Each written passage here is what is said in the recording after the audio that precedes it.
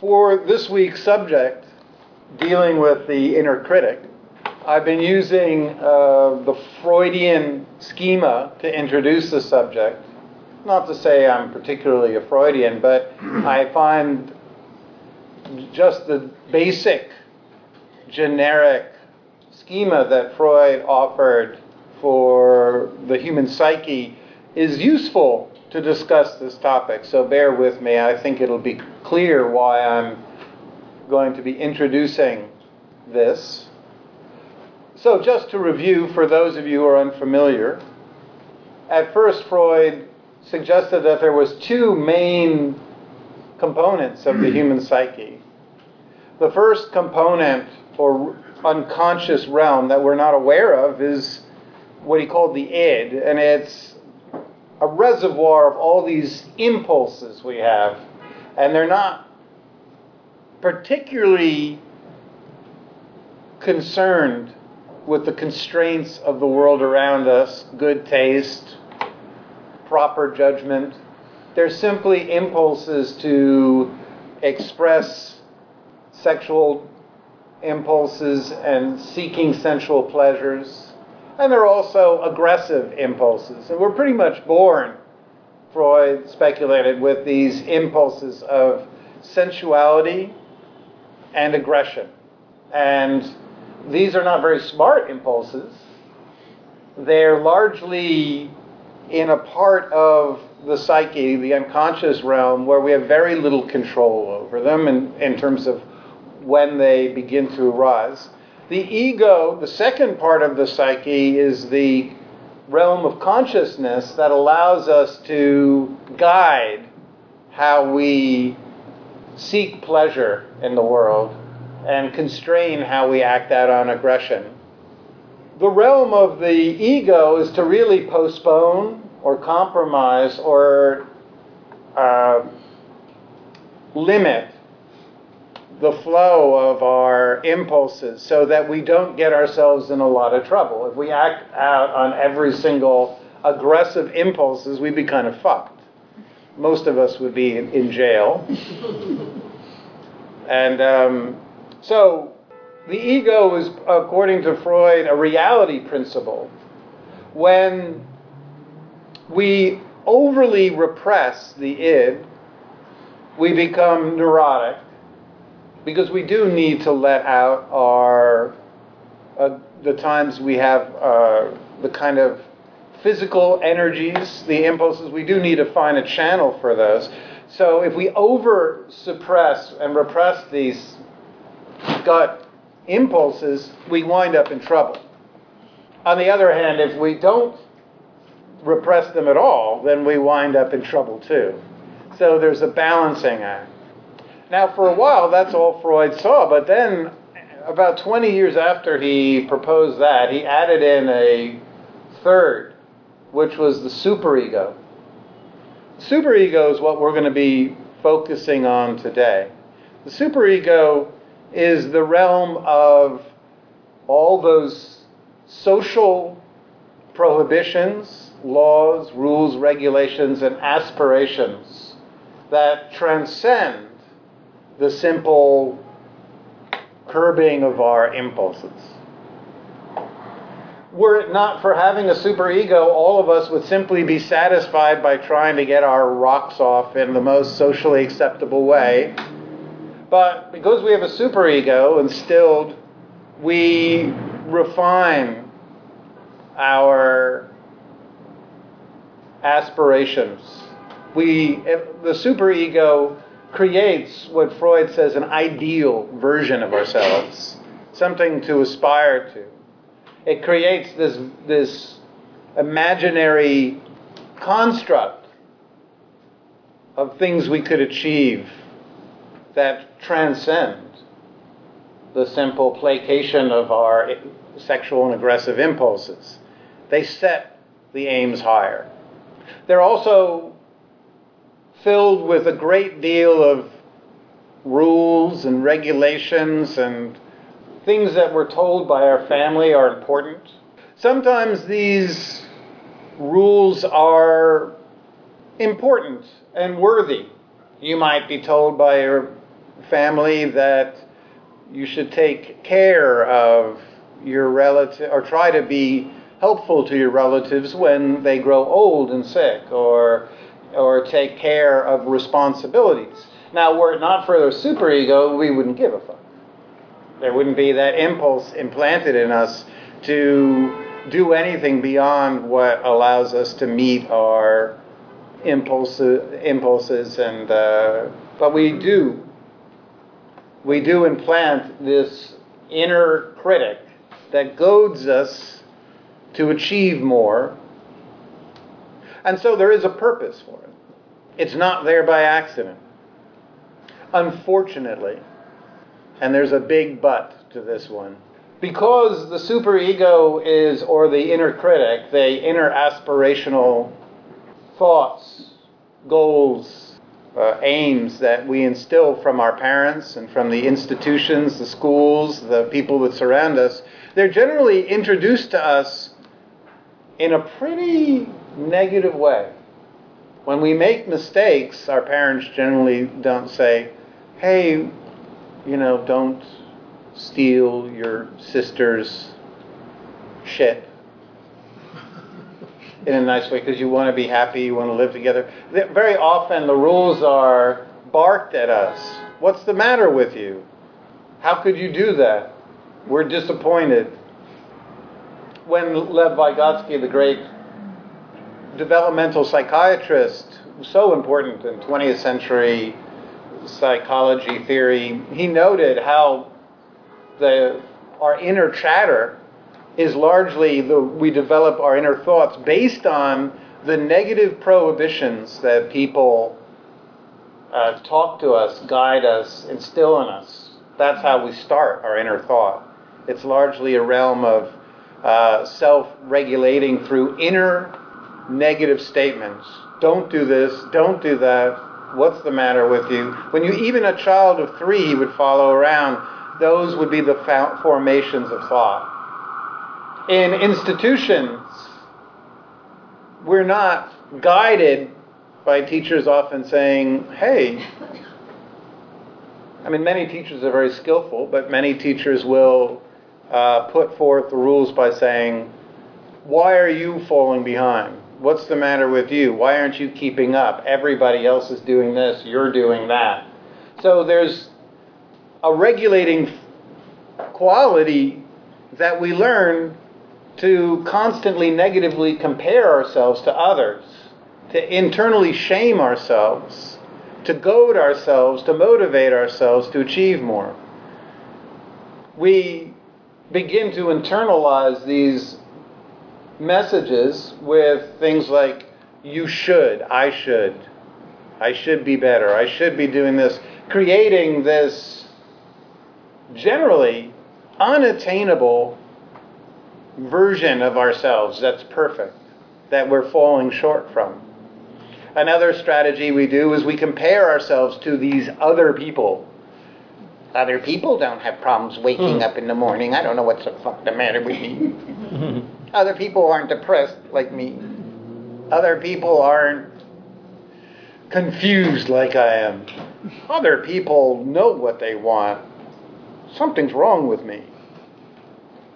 Why am I struggling? All of these types of thoughts posit this idea that there's some mystical land of Nazis. I don't know, they're perfect, genetically constructed beings that have no fears, no failures, no shortcomings. But we create this idea that there's something that we're falling short of, and we become so addicted to this kind of motivation. Motivating ourselves by shaming. Another technique we do is motivating ourselves through sheer fear. Projection of how bad shit will be if we don't do this. Oh shit! If I don't pay that bill, I'm fucked. Oh my God! If I don't do this, I'm fucked. It's all falling apart on me. I'm screwed. Oh shit! So what happens is these kind of voices of shoulds, of comparing ourselves with imaginary others that are perfect, and of projecting the worst possible outcome as a motivating factor. All these kinds of motivational things do a couple of things. One, they instill the belief that there's something wrong with us, because we're constantly telling ourselves that. We begin to believe that there's something missing, something fundamentally not that we need to achieve, build, do, attain, get. Because that's how we've been motivating ourselves. We've come to believe the hype. And then we come into Dharma punks, and we're like, oh, that weird-looking Dharma teacher with all the tattoos, maybe he'll tell me what it is. So, and the truth is, I'm a little bit like Oz, which is there's nothing that you're missing. I mean, I could give you red shoes that you could tap together, but never mind. Anyway, you get the idea. There's nothing that you need to attain. There's no secret bit of wisdom. There's no thing that you're missing. But all these motivational tools that the inner critic has been using for years to get you to write those papers and get out of bed in the morning and go, and pick up new skills or just try to get by in a challenging, difficult world, because we've been using the wrong motivational voices. We've been motivating ourselves through terror. So this is the result. And there's a secondary thing that happens when we motivate ourselves through shaming and fear and projecting of angelic other beings that have it all perfectly. And that is, we create a backlash. We associate so much negative shit with the things we should be doing, or I shouldn't say should, because that's another part of you see how it slips in there? The things that would be good for us, like, for instance, exercise. If you're like me, the inner critic is never satisfied. Just never.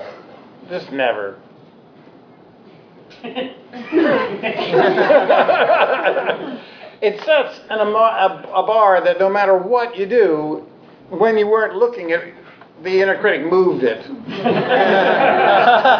you're like, see, just like I said I would. I meditated half an hour today and I did a half an hour of yoga. And the inner critic's like, and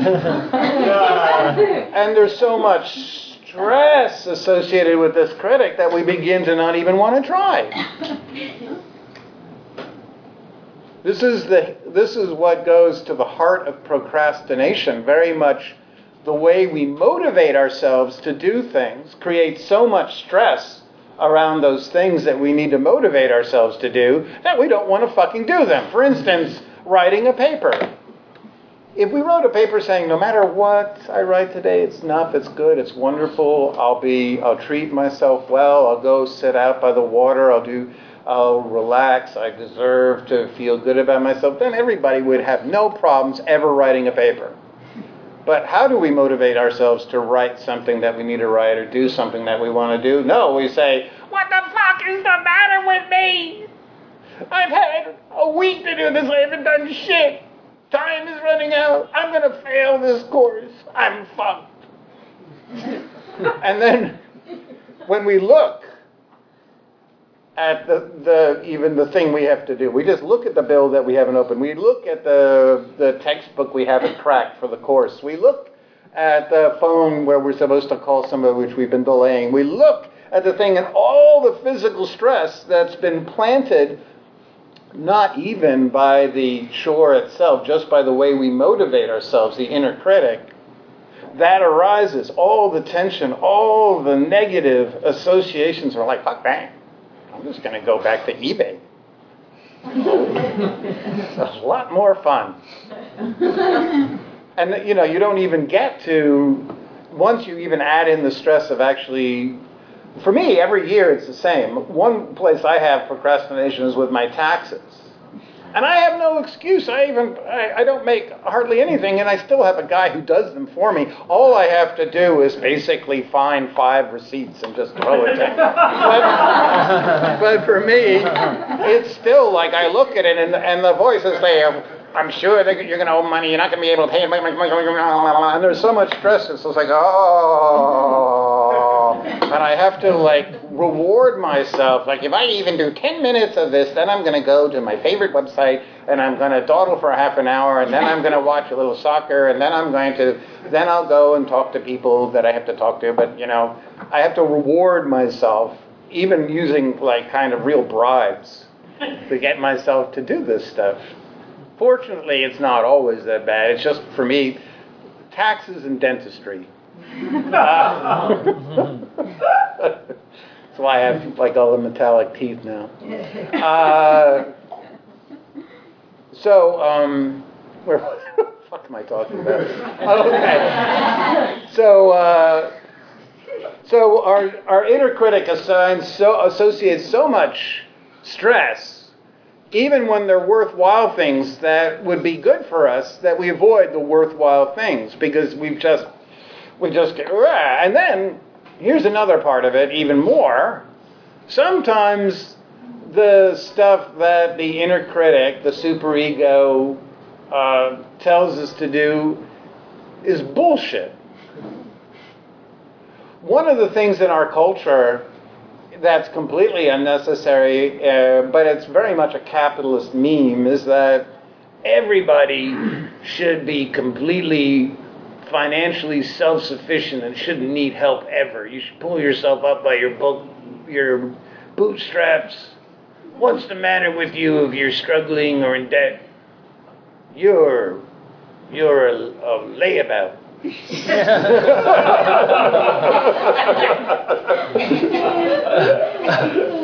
This meme that has weeded into all of us that there's something shameful about struggling.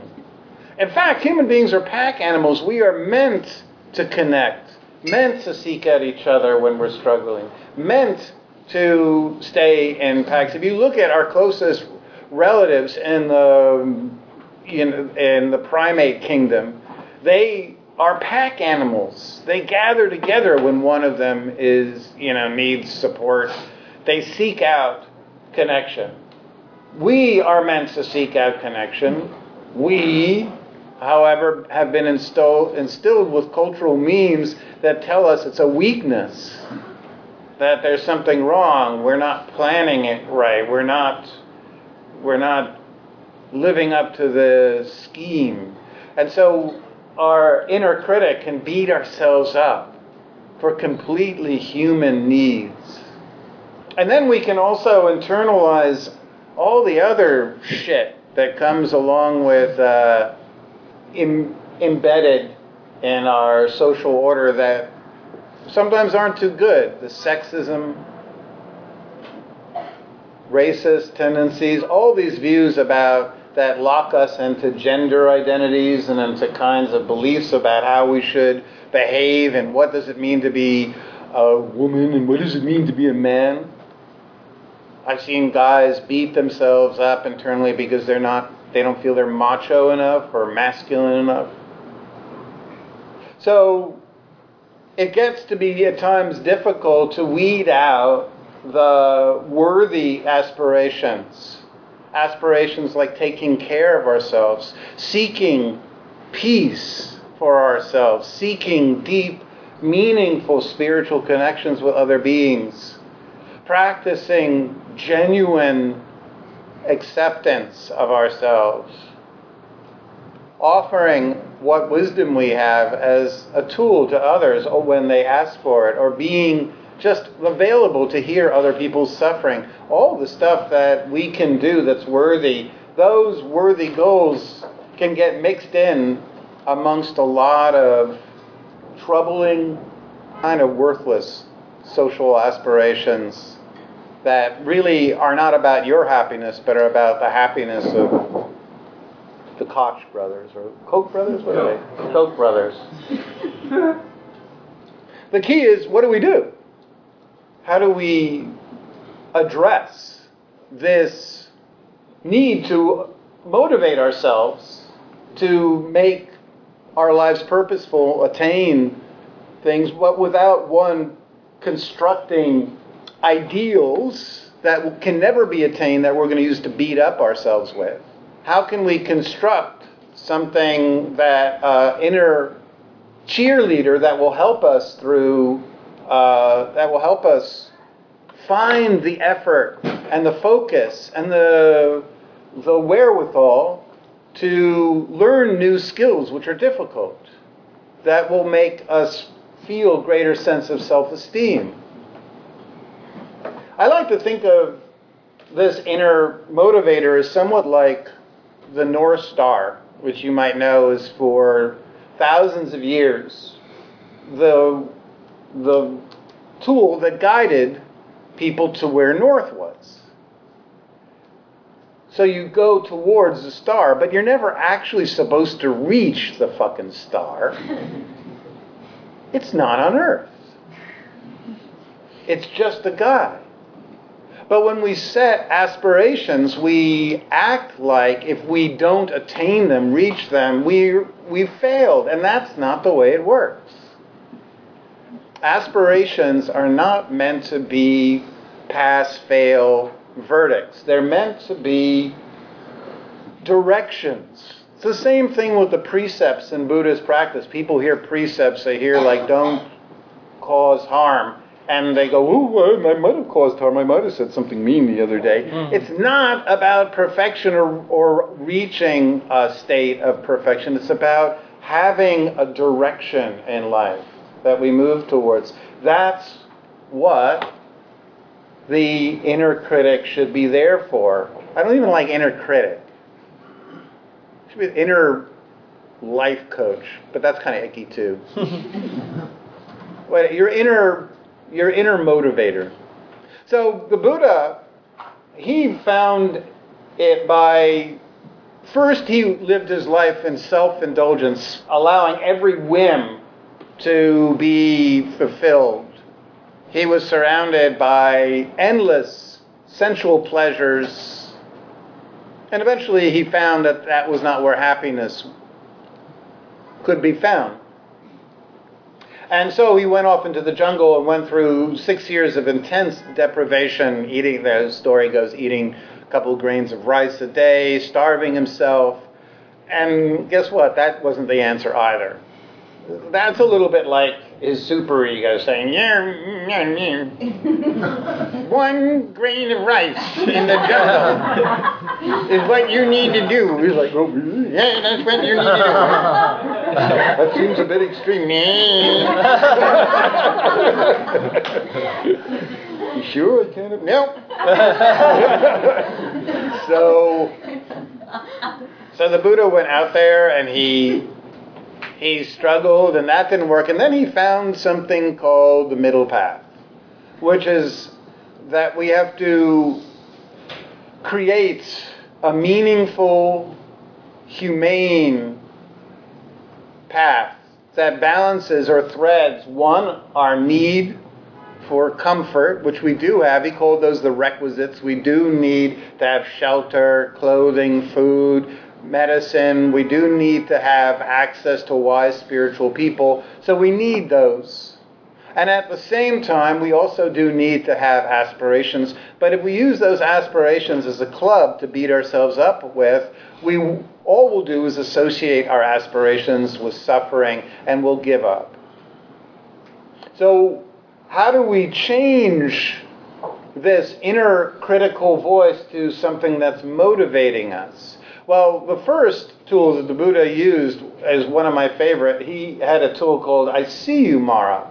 Mara was his word for all of those inner voices that said he wasn't good enough, that he had to change. He had to become entirely different. Mara would say to the Buddha things like, oh, this is too hard. What the fuck are you doing? Give up. And so the Buddha would simply not argue with Mara. He would say, I see you, Mara. I see you there. Most of the time when our inner critics arise, one mistake we do is we argue with it or try to justify ourselves, or we agree with it. And the solution isn't an either, because if you agree with that inner critic saying that you're not attaining enough, there's something wrong with you, your efforts aren't good enough, then it just becomes a self-lacerating tool. On the other hand, if you argue with it, it doesn't go away. But simply noting it, and then seeing if we could find beneath it is, what's the goal that this voice wants? What's its aim? This is the Buddha called Yoniso Manasikara, just understanding what's the underlying aim. So sometimes the inner voice will, when you really investigate it, it just is criticizing myself for not taking enough steps in my life to, I don't know, it could be anything, financial security, doing things to connect with other people, whatever. If it's worthy, just find that worthiness in it. But sometimes it'll just be when we really investigate what this voice is goading us towards, we can see that when we really ask what its aims are and investigate what's beneath it, we see that the aims are not really worthwhile. And then it becomes very easy to begin to ignore the voice once we realize, wow, this voice doesn't really have my best interest at heart. For instance, if you have an inner critic that tells you that you're not accomplishing enough, is that really a worthy goal, to just do a lot of stuff? Is that what you want on your tombstone? Here lies Josh. He did a lot of shit. He was frantic.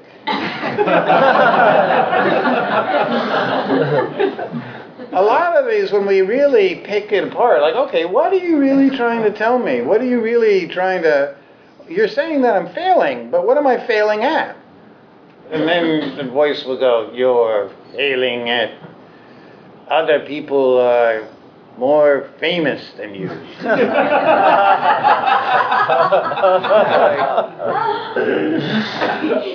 Is that really what I want? Is that really going to bring me happiness? But they're doing better than you. They're doing better. What does that mean? They have more money. They have more fame. Oh, really? Okay. Again, I'm not really seeing that this is going to make me lastingly happy. And it goes away for a while. So rather than arguing and justifying ourselves when we're not meeting up to aims that aren't really worthy to begin with, just investigating what is this voice carrying, what's the agenda? And if the agenda is worthwhile, it wants me to take care of myself, exercise, go to the doctor, whatever, then I can move on to a technique of motivating myself that's gentle. Like, I deserve to be happy. If I go to the doctor, that's great. If I don't, it doesn't mean I'm a bad person. If I exercise, that means I'm taking care of myself. If I don't, it doesn't mean I'm a bad person. There's nothing wrong with me. When we start with that as the assumption for our inner motivator, and we simply say, you deserve to be happy, you might want to try this out, but if you don't, you're okay. Guess what?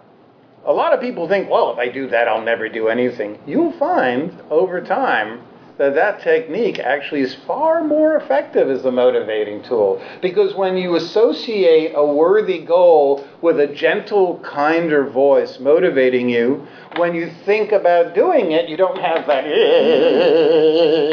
oh yeah, that's right. I said if I did a little bit of that, then I could go outside and take a nice long lunch, or I said to myself I could, what do I do? Sometimes when I want to splurge, I'll go and I'll save up my money and I'll get a massage. And I use the massage as a way in Chinatown to reward myself for doing something that, is difficult. Or maybe I'll go and I'll eat my favorite, there's a nice vegan place out where I live that I go and splurge. There's even a vegan sushi place now.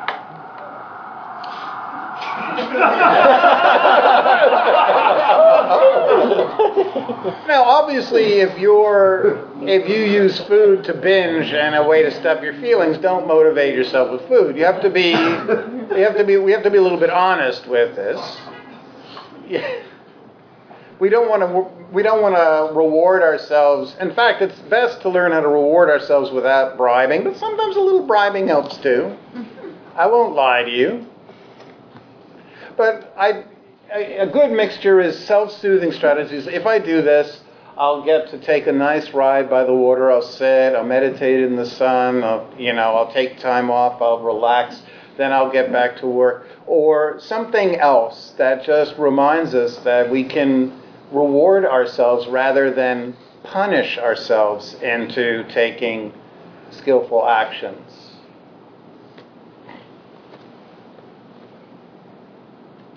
Another way we can develop this rewarding voice is by listening to people that are really, really kind.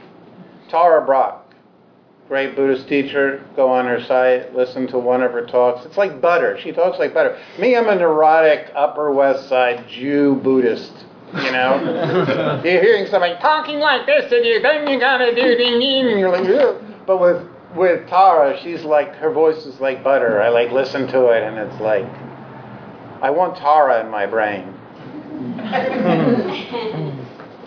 Everything she could tell me something totally terrible to do, but in her soothing velvet tones, I would do it anyway. Take off your clothes and jump out the window.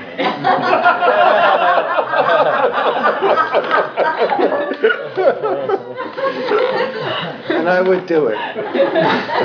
Because she's not beating up on me. She's talking to me with kindness.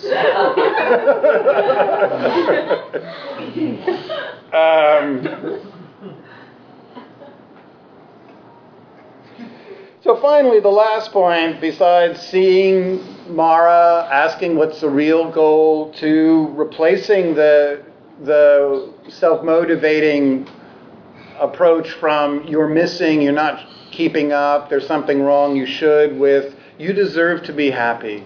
I care about you.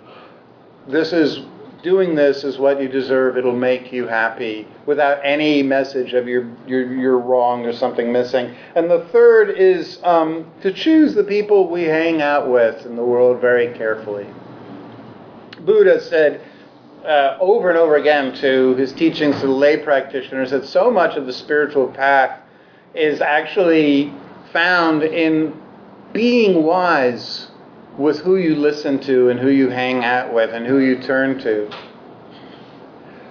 There's two types of people that are not too helpful, even though they might be friends and you might have had them around for a long time. The first is the friend that indulges, enables, and agrees with every whim you have. Yeah, you want to quit that job? Yeah, you should quit that job immediately. Tell them to go fuck themselves. And in fact, you should take a shit in that cubicle and then smear it all over the computer. And you should tell them to fuck themselves. And you should, that's right, that's what you should do. The yes person.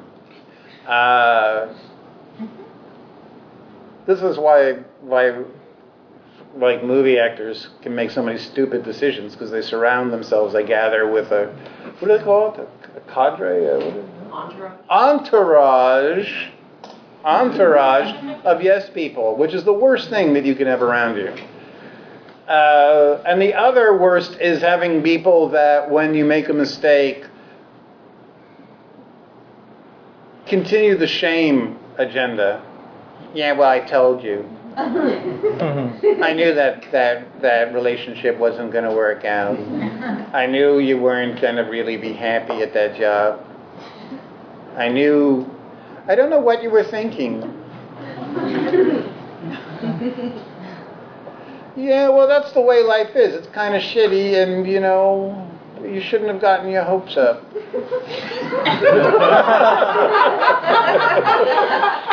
So these are not really what we need to be turning to. What we need to be turning to is people who are going to say, again, you deserve to be happy.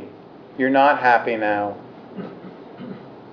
If you want to change, If you want to give up this job, this relationship, this situation, I'll be there for you because I care about you. But no matter what, I'll still be supportive. People who will gently create the conditions, letting you know that you can go to them with. And sometimes we have to guide our friends to be able to do that, because a lot of people, when we're struggling, they just want to fix and solve and give directions. You should do this. And that really doesn't help. We need to find people that will gently just support and help motivate us when we are scared, but we realize we need to take a necessary step. So I hope that there was something worthwhile there tonight.